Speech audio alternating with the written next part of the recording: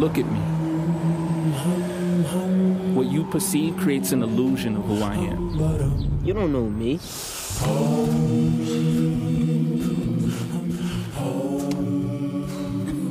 You don't know me.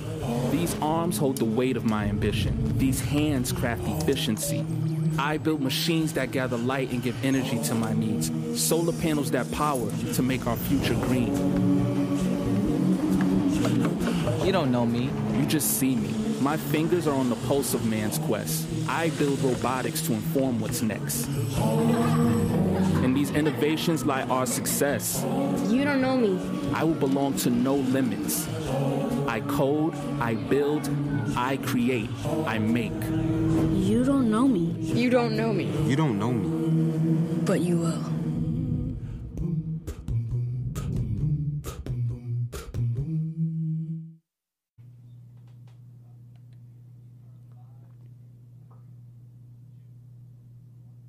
Hi, Black Hollywood Live fans. Today in studio, we have a special guest. LA prosecutor Deborah Archuleta is here to talk about today's legal news, celebrity stalking cases, and the drama of becoming a judge. Stay with us. You are tuned in to Black Hollywood Lives. Justice is served. Hello and welcome to Justice is Served. We have a special show today. Thank you for joining us. My name is Chelsea Galicia. I am an attorney joined by my co-host and fellow attorney Shaka Smith. How's it going, Shaka? Great, glad to be here. And we also have a very special guest. This is Deborah Archuleta. She is an LA prosecutor who is running for judge. She's got decades, I don't mean to say that to make you sound old, but just decades of experience. How about many years? Many years. A whole 26 years of experience in as a prosecutor, prosecuting celebrity stalking cases, sexual assault, domestic violence, rape, murder, the worst of the violent crimes here in Los Angeles. And she is here today to give us some insight into what it's like to be a prosecutor and some of her experience. So, welcome. Thanks for being here. Thank you for having me. It's an exciting day. Awesome. So, we always start out with our celebrity news, and feels like moments ago, but just hours ago, we have the result, the verdict in the Derrick Rose case. What was that case about, Shaka? Well, yeah, that was an interesting case where I guess the girlfriend of Derrick Rose. I like how you do the air quotes. Well, yeah, she was a girlfriend at one point, but no longer the girlfriend at this time. But they still had a close sexual relationship, and she had alleged that she was raped by Derrick Rose and a few members of a few of his friends. And ultimately, the case went to a civil case. It went to a jury. And just today, the jury came back and said not liable. Yeah. Deborah, how common is it that we would have a civil case without a criminal case first? Well, it's fairly unusual that a victim of sexual assault would not report to the police and go through the criminal justice system. I don't know why the victim in this case chose not to do that and chose to pursue a civil route. I mean, there's several theories about why that might happen. But my experience in my professional career is that typically victims of sexual assault call the police, there's a police investigation, and the matters are typically handled first in the criminal justice world. Yeah, she had unfortunately a lot of evidence, text messages, and things of that nature that seemed to allude to consent to what happened, and I think that's probably what sunk the criminal case. Well, and the standard of proof in a criminal case is much higher than it would be for a civil case. And also, in a criminal case, Mr. Rose would most likely have been, if he was found guilty, he would have served time in custody, whereas in a civil case, it appears that the victim was seeking monetary damages. Right. So you've got an extensive history of dealing with celebrities related to your career. You spent several years as the head of the stalking unit. Yes, I did. And so there's, some of those celebrity cases are ones that we've heard about, like yes. Mel Gibson and Catherine Zeta-Jones. Correct. Did you personally prosecute those, or were those that in your department that you supervised? No, I personally prosecuted those cases. What is that like to do those kinds of cases? I mean, I wonder are these celebrities really involved, and are they really helpful, or are they just kind of take a back seat and I think they saw me sort of as a nuisance. The celebrities did. Yes, they weren't particularly grateful for the services that I was trying to render to them and the public on their behalf. That's weird. Why do you think that is? I'm not sure why, but, they're used to a different kind of a world than being involved with, the local police agencies and the district attorney's office. Justice was served in both of those cases, but there's many layers that you have to go through to get to, either Mr. Gibson or Ms. Zeta-Jones and Mr. Douglas. And I think that for people that breathe their rarefied air, they're not used to being victims of crime, and they're not really used to dealing with the system. I was going to say they probably didn't like to have to show up and give reports and have to make appointments to, prosecute their case. Well, and they're used to a certain kind of a treatment and a status that the rest of us common folk don't really enjoy. And you just treated them the same that you treated all your victims, and perhaps there was except that I had to go and meet them. Typically when victims of crime come to court and I interview them, they come to my office, but in those particular cases, for security reasons and other reasons, I actually went to them. So you were telling me that there's actually a lot more cases of stalking, celebrity stalking, Yes. than we hear about. Like, how much more common is it than we have a sense of? Well, especially in today's culture with all of the access to information, social media, and just the general interest of the public in these cases, it goes on quite frequently, but many times the celebrities do not want it to become public information. They don't want to give information to their stalker because sometimes the stalkers actually feed off of the thrill and the vibe that they get that, if the celebrity is in danger. Wasn't there one recently? Was it Kendall Jenner? Kendall Jenner, but was there also a Selena Gomez, or I can't remember, but who we talked about that the defendant seemed to have some sort of sick joy in at least being in the same room. Hearing the description of what they've done. And the celebrity, they don't want to empower the stalker, just like a non-celebrity victim. They don't necessarily want to empower or embolden their stalker. So it goes on quite a bit. I worked very closely with the Major Crimes Unit for the Sheriff's Department and Threat Management Unit for LAPD, and they would sort of independently try to navigate and negotiate some of those stalker-infested waters, if you will, and then they would never actually be prosecuted, the stalkers. They would try to negotiate a way out of it. Is there a bright line? I imagine, these celebrities have millions of fans, and they're all constantly tweeting, and so they could be found, so they probably have a lot of stalkers. What's the bright line for the stalker that should be, There's you should no intervene? such thing. It's a pattern of conduct. It's a course of conduct, and it has to be threatening in nature. So mere presence alone is not enough, for example, but there has to be some conduct that the victim finds threatening, and it has to be a course of conduct, 2 or more acts. You were telling me about one celebrity who was not too helpful because he refused to say that he was in fear. Yes. Are you allowed to name?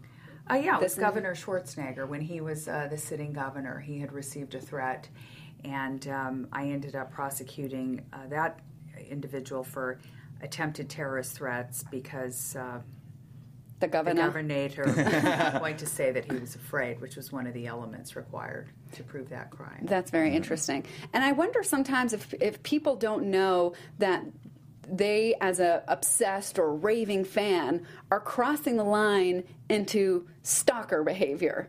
How? Yeah, have you found that? That a fan was like, I didn't know. I just thought I was being a fan. Well, ignorance of the law is no excuse, as we all know in this room. But, one person's fan is another person's stalker, and everyone obsesses a little bit differently, and you see a variety of the way that their conduct sort of displays itself. I personally am a big Bruce Springsteen fan, and I've seen him over 65 times, but that doesn't mean that I don't think Bruce thinks I'm a stalker. And I often am in the front row of his concerts. Because I think about, recently we saw Kendall Jenner. She testified against her stalker, but this guy followed her into her driveway, right? So he's like, well, I mean, I don't know the guy, but he can be like, well, I'm just a fan, and I just followed her into her driveway. At worst, I'm a trespasser, not a stalker. Yeah, especially in Hollywood with all the tours and the home tours. Right. Is that any kind of defense? I thought I was a trespasser, not a stalker? Well, it shows some, awareness of the law, but no, it's probably not a defense. But you'd have to have a repeat course of conduct, and other than maybe trying to talk to her, you'd have to have something maybe that was a little more perceived by her as being threatening. But it's her state of mind that's relevant as to whether or not she perceives that this is threatening conduct or not. Interesting. You have been an advocate for women and kids for a long time in your career, especially domestic violence cases, sexual assault, things of that nature. Yes. Was the inspiration for that desire to want to seek justice for those kind of victims related to any kind of personal experience that you had? Well, I myself was the victim of domestic violence when I was 19. I never really saw myself as a victim. I've always thought of myself as a survivor. And once I got through that experience, it actually motivated me to continue my education, finish college, and go to law school. And it wasn't really the primary motivation or inspiration, but one day I found myself talking to a domestic violence victim when I was working up in Pasadena. And she looked at me and she said, you know, you, Miss Archuleta, you really don't know what it's like to be in my shoes. And I said, well, actually, I do know what it's like. And she just kind of looked at me and her jaw dropped, and she didn't perceive me as someone who could have endured something like she had been going through, although I ended up having to have brain surgery because I had a blood clot on the brain. And so mine was much more significant than maybe a cut or a bruise or a black eye. But she couldn't quite grasp the concept that I knew what she was talking about. And it kind of dawned on me one day. I'm like, maybe that's why I've been doing this for over 20 years. Wow. Yeah, I'd like to know, we know that domestic violence victims, sexual assault victims, typically underreport. For you, how do you get these victims to tell their story and to continue with the prosecution? Well, obviously, there's a lot of reasons why a victim of sexual assault or domestic violence does not want to go forward. I mean, typically, these, and I'll say women, because primarily, by and large, the victims are women. They want to keep the family together. There's economic pressures to remain with the batterer because he might be providing, you know, financial support. We can't force a victim to testify, but we try to put support services around them to make the experience, if they choose to move forward on it, as pleasant as possible, which it's never pleasant.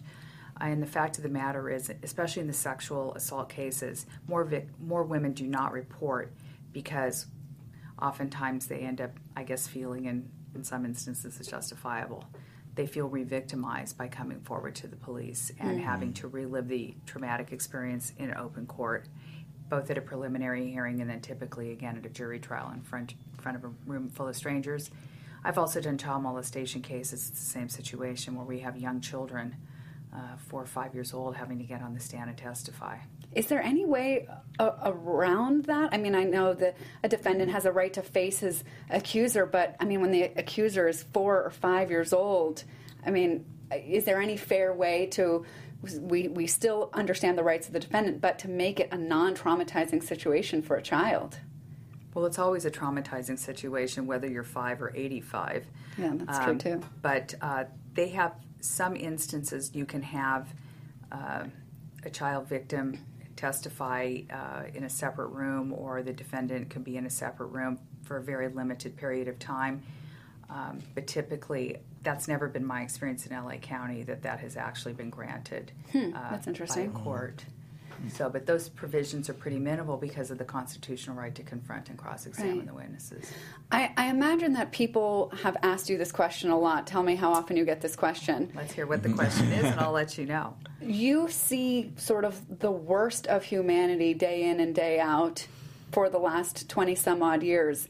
How do you handle emotionally all of the tragic cases and the victims, and how do you keep going? I really don't know how you could do that, so I'm so curious to understand how you've managed to keep going with this heaviness all these years. Well, someone has to do the heavy lifting, and we need that, unfortunately, in our society, and I'm just the person to do that. I'm able to compartmentalize and to scrupulously try to, uphold the defendant's rights in these cases, but at the same time advocate for justice for my victims. And so sometimes it's more difficult than others. I've had cases where children were killed. I've had cases where women were killed. I've had cases where men were killed. I've had cases where elders were killed. I've done everything from shaken babies to elder abuse. I call it basically from the cradle to the grave.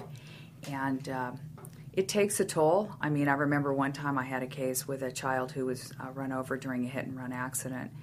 And I remember the night before the closing argument, I had to go to the hospital because I was having chest pains, and I had 2 young kids at the time, and I thought, I hope I can get through the closing argument tomorrow and maintain my health and my composure, which, I was able to do. But it does take a toll, but someone has to do it. Well, thank you. I'll thank on behalf of all the listeners. Thank you for being willing. You're welcome. It's been a to privilege. do that. It's actually been a privilege to represent the people of the state of California. I recently tried to get on a jury, not tried to get on a jury, but I was very Whoever willing. does that.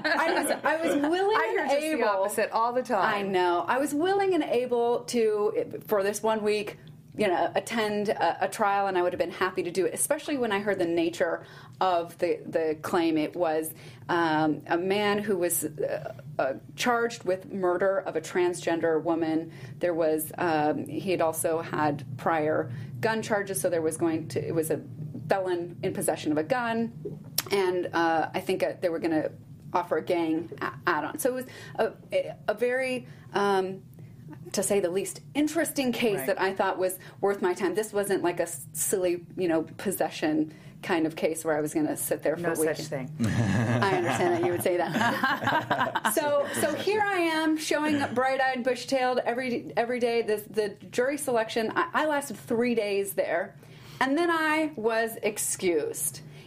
Do you think it's just because I'm a lawyer, or are there what are some other common reasons, or really, any lawyer gets kicked off? I would have kicked you off, not only because you're a lawyer, because you're a beautiful, young, attractive woman, and you would have been a distraction. Well,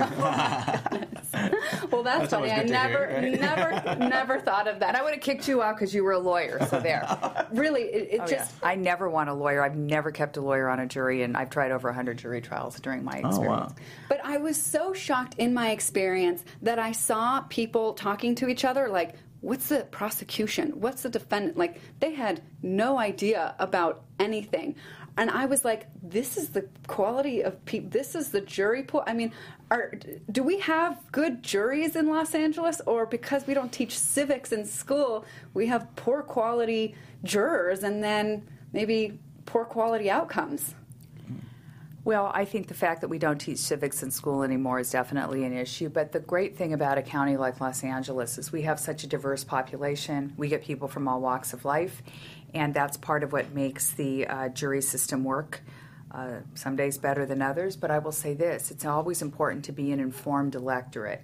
Whether you are voting in the upcoming elections or you come in as a juror, it's nice to have life experience and to be just informed about what is going on. And I think it's really vitally important that people try to be informed before they come out and perform their civic duty, be it voting or be it to perform jury duty. Yeah, and that's what I hope that we accomplish with this show, is not to just inform you of what is going on in celebrities' legal lives, but also to use those as moments to teach us about how the law works and our responsibilities as citizens. And to hopefully govern your own interactions with the law, because a lot of times if you have no idea what the law is, you're not sure how to interact with police or with prosecutors as Do well. what the police tell you and keep your hands in sight.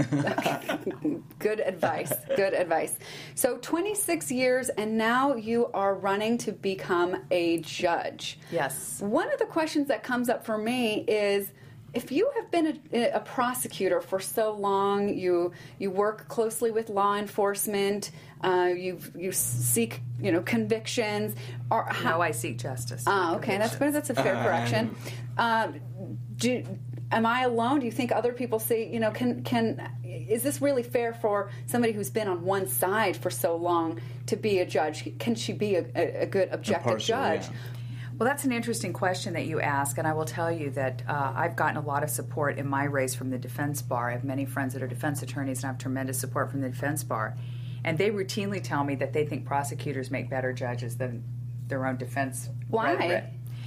Because maybe they feel that their defense brethren have seen everything and heard every story, and they tend to be harder on the defendants. Whereas as prosecutors, believe it or not, and I don't think most people really realize this, we're there to seek justice. We don't just seek convictions. We don't lock up people at all costs.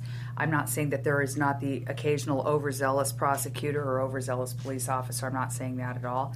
But frankly, our ethical obligation is different from anybody else in the courtroom, and that is to seek justice. I think most of the public's understanding is that you get a case and you have no choice but to continue with it regardless of your belief of the defendant's guilt. Have you had a case where you got it and you're going to prosecute it and you realize, wait a minute, this guy's not guilty, or I don't feel this person's guilty? Correct. That has happened, and then I take it to my supervisor, and either I resolve the case or it gets reassigned elsewhere. It didn't happen all that often, but there was the occasional case where I felt that the prosecution was not well-founded. Also, at times, we've had cases where the district attorney's office is in charge of filing the cases. Then we take it, for example, to a preliminary hearing before a judge, and the judge might tease out or dismiss some of the cases that or the counts of the particular case that they did not feel that there was sufficient evidence. And ultimately, the jury, if the case goes to jury trial, will decide whether or not the people have met their burden of proof, which is beyond a reasonable doubt. Yeah, I think that's a good myth to correct, because I think to some extent, I have that in my mind that a prosecutor's job is to get a conviction. I would have kicked you off. So no, most people believe that, and it's not true. That's not in fact the case. What are some other common myths that you hear that you find yourself correcting? Well, that the district attorney's office is in cahoots completely with law enforcement. That's not true, and in fact, we work very hard to be an independent arm of the criminal justice system. And our job is to, we don't investigate crimes, we essentially prosecute crimes. Another thing that I've heard recently, I was at an event last week at the Jordan Downs Housing Project speaking to the members of the community there, was that in the new initiative process, someone was trying to indicate that the district attorney's office likes to prosecute juveniles as adults in adult court, and that is not the case. What happens is we try to work with juveniles to the best of our ability, and then there's only certain types of crimes that a juvenile would be considered for adult court treatment. But we have moved to a more, I think, rehabilitative focus across the board in criminal justice. So I'm going to have you slide on over closer to Shaka. Is that a trend, or is that like something that you think is like going to be a permanent change to our criminal justice system, that we're going to be more sort of in that direction of finding treatment? And I will tell you, there's always been treatment available. I will say this: if we have people that come before the court that are addicted to drugs or alcohol, but more primarily drugs, there have always been treatment programs available. But we don't always have a lot of teeth to force people into drug treatment options. If a person is addicted to drugs, then we can get them into drug treatment programs. Since Prop 47 came out, there was this initiative process where people wanted violent offenders to be locked up and nonviolent offenders to be given additional opportunities. Mm-hmm. Well, now 4 years later, there are some in the criminal justice and law enforcement worlds that believe that has led to an increase in crime, and many statistics bear that out. However, there is a difference of opinion on that. I think that we are going to go more rehabilitative in the future. There's some amendments on this November ballot to that extent. And then what typically happens, and this has happened over the course of the last 40, 50 years, is then we get a real uptick in violent crime, and we're kind of heading in that direction again. And then what happens is people kind of overreact, and then the pendulum swings back the other direction. Interesting. Well, yeah, yes. I was going to say, we just did a special, the 13th documentary. Yes. So, which I haven't had a chance to see, but I really want to check that out. Yeah, so coming from that, I got a couple questions. Boy. The first question really is, have you ever prosecuted cases where you prosecuted by the law, but you thought maybe that shouldn't be the law? And I'm thinking really in mind of like possession cases of marijuana, because that's coming up on the ballot here too in California. Or what are your thoughts in general about that? We have not prosecuted possession of drug cases for quite a long time, because there's different propositions and programs out there available. In a way, straight possession has been somewhat decriminalized, but it's the selling of the drugs that we still prosecute. Okay. So, and that's also going to change depending on what happens on the ballot initiatives coming up now in November.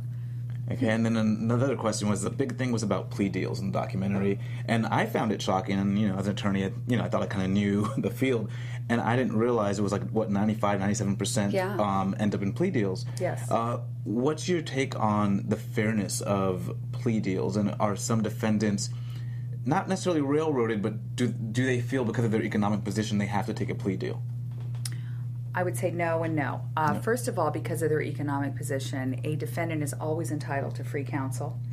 And we have some very fine public defenders and bar panel appointed, court-appointed lawyers within the County of Los Angeles, and I'm assuming that, is statewide and nationwide, actually.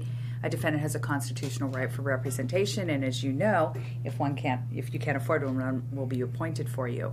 So no, I don't think it's a question of economics in that sense. The other thing is, every defendant that enters into a plea has to do so freely and voluntarily. It's in the verbiage of the plea itself. So I think at times there's a perception that clients, defendants, suspects are railroaded into plea deals. But if a judge were to think that, or even the defense attorney thought that their client was being railroaded, it would be an invalid plea, and they could withdraw that plea. If they feel that they weren't fully advised of the consequences. For example, immigration consequences are now part of the plea deal that we've been having to advise defendants for the last, I think it's probably been 12 to 15 years of immigration consequences within their plea deal.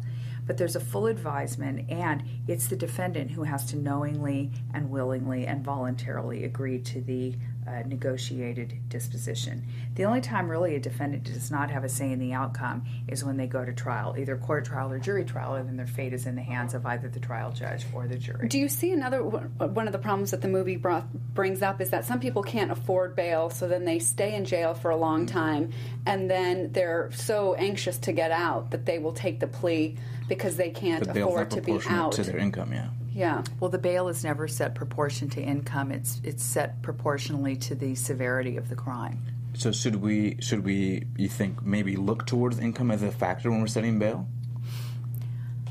I know that there's a push that bail is perceived to be a violation of equal protection of the law. And I can say this. I have many friends actually in the bail industry, and I understand the arguments.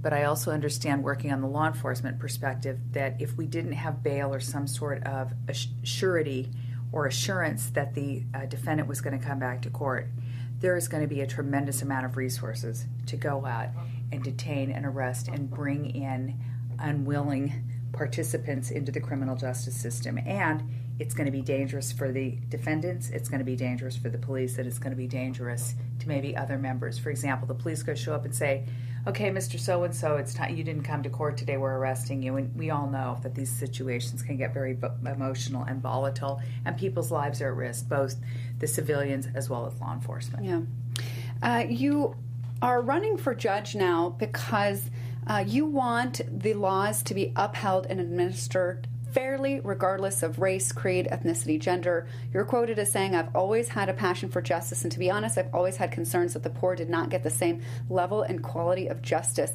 Do you see that has been true here in LA, that people don't always get a fair shake depending on their woman or their minority or their socioeconomic background? Well, I think I also probably stated in there also sexual orientation, because I've actually prosecuted a lot of cases with members of the gay and lesbian community at times, and transgender community that also have felt marginalized in the criminal justice system. I don't want to say that I've actually seen disparity in that way, but I can say this. I'm a member of NAJA, which is the National Association for Equal Justice in America, out of Compton. I've been going down there for a couple years because I really wanted to hear the concerns of the community. And what I have noticed there is that the people in that community do not seem to have access to information and to the people that they need to have access to get their questions answered. So I've kind of taken upon myself to try to be a conduit of information between members of the African American community on behalf of NAJA, and try to get them access to information within the district attorney's office. If they have a particular case or a concern, then I try to at least help direct them with who they should speak to. Yeah. And was that something that you can do while you're a judge? No. And how does a judge help in this? I mean, we know that they're supposed to be fair and impartial, but how is it that you think that your skills are best be used as a judge to administer justice rather than where you are now as a prosecutor? Well, one of the reasons I decided to run for judge is that I wanted to have a wider sphere of influence within the community, within the County of Los Angeles, other than the caseload that I currently carry at the district attorney's office. I think what makes for a good judge is my life experience, not only as a prosecutor, but as a person. I'm a wife, a mother, a daughter, a sister. You know, I've been making decisions my whole life. And I think to be a good judge, you have to have a heart and you have to have a brain, and you have to be able to know when to use one more than the other or use them together. That is a very special skill that I don't think a lot of people have. Well, I think that's kind of what we need in this day and age. Yeah. Speaking of treating people differently, this race has brought out some drama that I thought was not part of political races for judges. This is like...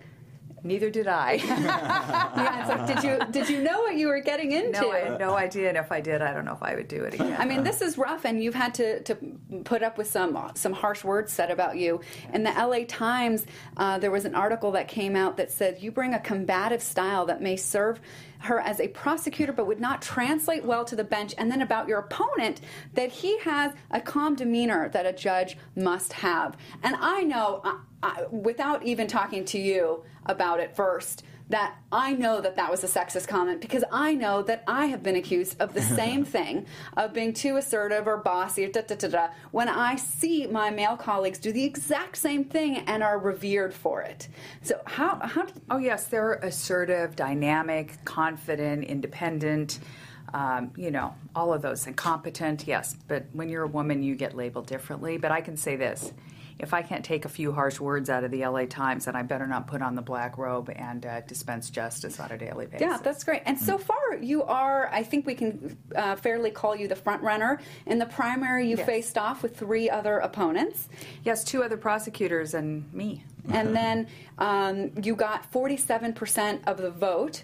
Yes. Of the total vote, which is great because it puts you sort of in the lead, but it was just, you know, a couple points short of where you wouldn't have even had to go to this race. Correct. But here we are today. Here we are, 3 weeks minus 1 day.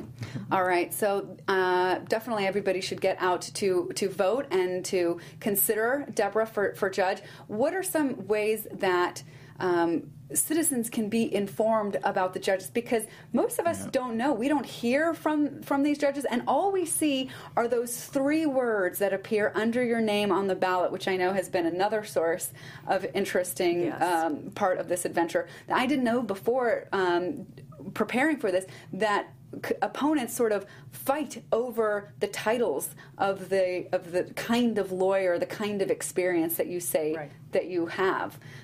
Some people, they want to be the hard driving gang prosecutor, homicide attorney. There's a fight for those 3 words. Were you surprised by how catty almost that fight got? I would characterize more as brutal. Okay. Yes, I was surprised. Actually, my opponent has sued me 3 times over the ballot designation challenge. I was found to, I'm running as a violent crimes prosecutor, which not only characterizes my most recent experience, the majority of my time was spent doing violent crimes, but also is an overview of my entire career in the district attorney's office. I was surprised at the tenor of the race. But at the end of the day, the voters get to decide how important they feel that the ballot designation is. There's so little information about judges, but I have to say, judges can have an impact much more so on our lives on a daily basis than even some of our local, state, and national politicians. We've all gotten traffic tickets. Yeah. I've heard about yours. People get divorced, people get in car accidents, people, have a neighbor that, poisons their dog or, God forbid, something. And we get involved in the local way in very intimate environments. We resolve disputes between husbands and wives, parents and children, children and elderly parents. And we're really integral to kind of keeping the chaos at bay. So I think it's important that the electorate looks at our record, our endorsements. We all have websites. I have a Facebook page. I don't know how to operate it. I have a teenage daughter for that. What are some of your your proudest endorsements? The ones that have been the most rewarding to you to receive? Other than my dad, who's endorsed me. That's sweet. I've been endorsed by Jackie Lacey, the current district attorney. I'm the only person in my race that's been endorsed by Jackie. I've also been endorsed by... So that's like being endorsed by your boss. Yes, which she did not endorse my opponent, so that kind of makes her endorsement more significant to me. I've been endorsed by Sheila Kuehl. I've also been endorsed by Mike Antonovich, so I like to say I have bipartisan support for a nonpartisan race. I've been endorsed by Congresswoman Maxine Waters. I've been endorsed by Reverend Cecil Murray. So I have a wide range, and I have a lot of law enforcement endorsements. Yeah, I saw that, a boatload. And defense attorneys. So my defense attorney friends, foes, and colleagues have really stepped up and given me their support and helped me throughout this campaign. So I have a very broad base of support, of which and endorsements, which I'm very proud of. I mean, it's not very often you have both the cops and the defense attorneys on your side, Yeah, but I do. rarity. That's good. Yeah, or Sheila Kuehl and Mike Antonovich, or So awesome. That's quite an accomplishment. I did have another question. Mandatory minimums is also kind of big. I want to know, what latitude, I assume there's no latitude really, mandatory minimums, as a judge do you have? And then is there anything that you can do as a judge, if you don't agree with them, to motivate that to fall? Well, mandatory minimums are usually done at the federal level, not so much at the state level, and there has been some modifications in sentencing. But I can say this. Judges in general will look at the entire criminal history of the defendant or litigant that appears before them. They'll look at the current crime. They'll look at the pattern of criminal history. Is it escalating? Is it de-escalating? As we all know, as criminal defendants typically age, their propensity for violence tends to fall. Mm-hmm. Are there drug or alcohol issues? Is there a mental health history? What does the family structure look like?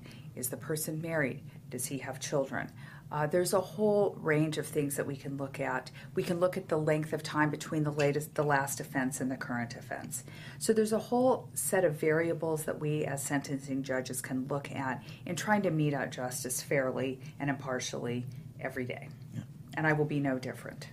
But actually, it's the electorate that really helps decide, frankly, in the state of California, some of the mandatory sentencing schemes, because they often get put on the ballot as some initiative, much like Prop 47.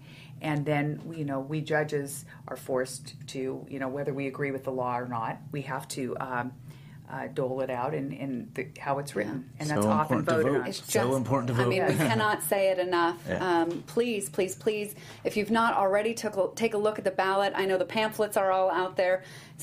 Reading through some of it is a little like watching paint dry, but they're really so important. Well, these are initiatives that really will impact our lives, our quality of life on a daily basis. Yeah. And so other than maybe the death penalty, but that doesn't apply to most people. But when you're a juror, you could be called for those kinds of cases. And then, we don't want to have to, we cover a case and then we're like, what are solutions? What are solutions? And it's like, well, more people should have showed up to vote. Let's wait till November and, But that's interesting that you mentioned that, because when I've spent time in South LA, obviously there's a certain level of discontent, and I understand that on some level. And I say to people, I said, look, if you want to change the system, then go to jury duty. Mm-hmm. Raise your children to get involved in law enforcement and be part of the solution. Yeah. By being part of the change. Yeah. What are some of the obstacles that you've seen for people getting into law enforcement, minorities or otherwise, that would help bring about more fairness? Well, we need change, and I think what has to happen is that minority communities are underrepresented by their own people within the community. Although that is changing over time, slowly but surely. But, I have many African American friends, for example, and they're DAs and in law enforcement, and sometimes they have been ostracized by family members and members of their own community for being told that they're a sellout or worse, and that's part of the barriers and hurdles that need to be torn down and overcome to help be part of the solution. Yeah, and I think that's good, because sometimes we can get so upset with what we see, and sometimes it is correct in a situation to speak negatively of what we've seen law enforcement do, but if we make too many blanket statements and we don't follow it up by saying that these are the police in this situation, this doesn't speak for all police, and truth be told, to highlight some of the cases where we do see a police acting heroically, although some people can say that they act heroically every day. You never hear that. Yeah, and some of the cases that we have covered, I think we had one or two where we watched with the police, where we said, okay, that was obviously clear. but also we've talked about cases where police officers have tried to come forward and claim that there is sort of like this corruption within their department, and that they get bullied and ostracized by their co-workers, and they come forward and then they sue and then they succeed. So we do talk about cases like that because there are police officers trying to change the system from the inside out. And I think that it is. Well, that's happening within the FBI now. They're starting to come out. You're going to be hearing more about that, even in a bureaucratic organization, law enforcement organization like the FBI. But the change has to start from within. It starts from within the person, and then within the organization, and hopefully it can spill out into the community. Well, I think that's an awesome last word. Shaka, do you have anything that you want to add? I want to know is there any one thing about the LA criminal system that if you could change, you would change it? I know we're so overburdened and housing concerns. What's that one thing for you? We need to be able to work on the mental health / homeless issue. And the problem with the mental health situation, as I've seen it as sort of an insider for the last 26 years, is that many people that are homeless, that's a choice that they make. We cannot round them up and put them in shelters. We cannot force them to take the medication that they so desperately need. I would have many defendants come before me who had mental health issues. And while they were incarcerated, we could make sure they got their medication, they got appropriate food, they got appropriate medical care and treatment. They weren't using drugs and mixing, psychotropic medications or some kind of psychological medications with street drugs to self-medicate. And we got some stability in their lives. And then when they're released from custody, as so often happens, we go back to what is old and familiar and comfortable. Yeah. And we cannot force people to take their medication. And it's a problem. And it doesn't matter race, creed, color, socioeconomic status, gender identity, sexual preference, orientation. It doesn't matter. This is a problem that's endemic to our society. And we try to put a lot of resources towards these problems, and they just don't seem to be getting any better. Yeah. I mean, it's hard to change. I mean, any of us that try and make a small habit change or a big one, we go back to what's comfortable, even if what's comfortable and familiar is a terrible situation. Yeah. I know, I mean, this is not the same thing at all, but I know that I can relate to this more personally when I was leaving a job that I didn't like, that I didn't find fulfilling, but it's familiar and it's secure and you got the money and the notoriety. That's why people stay in bad relationships. Yes. Habits. So one of the things that we can do on an individual level is to work on overcoming our own fears and fears of changing and improving ourselves, and hopefully that will help ripple effect into people who really do need a major shift in their lives, but it is very scary for them as it is for us to make even less daunting changes. Yeah. All right. Well, I think that is it. That is the close of our hour together. Thank you so much, Deborah, for being here. It's a pleasure to be here. Thank you for having me. Thank you for joining us. Thank you. Thank you. All right, Justice fans, be sure to get out there and vote in 3 weeks and join us next week for another episode of Justice is Served. In the meantime, comment, tweet me at Chelsea Galicia. You can find me at Shaka Strong, Twitter, Instagram, and Snapchat. And we'll see you next week. Bye, everyone. Bye, guys. From executives Kevin Undergaro, Dario Kristen, Tiana Hobson, and the entire BHL staff, we would like to thank you for supporting Black Hollywood Live, the first online broadcast network dedicated to African-American entertainment. For questions and comments, contact us. info@blackhollywoodlive.com. Like us on Facebook, tweet us, or Instagram us at BHL Online. And I am the official voice of Black Hollywood Live, Scipio. Instagram me at KingXOBay. Thanks for tuning in. Hollywood Redefined. The views expressed here are those of the host only and do not necessarily reflect the views of BHL or its owners or principals.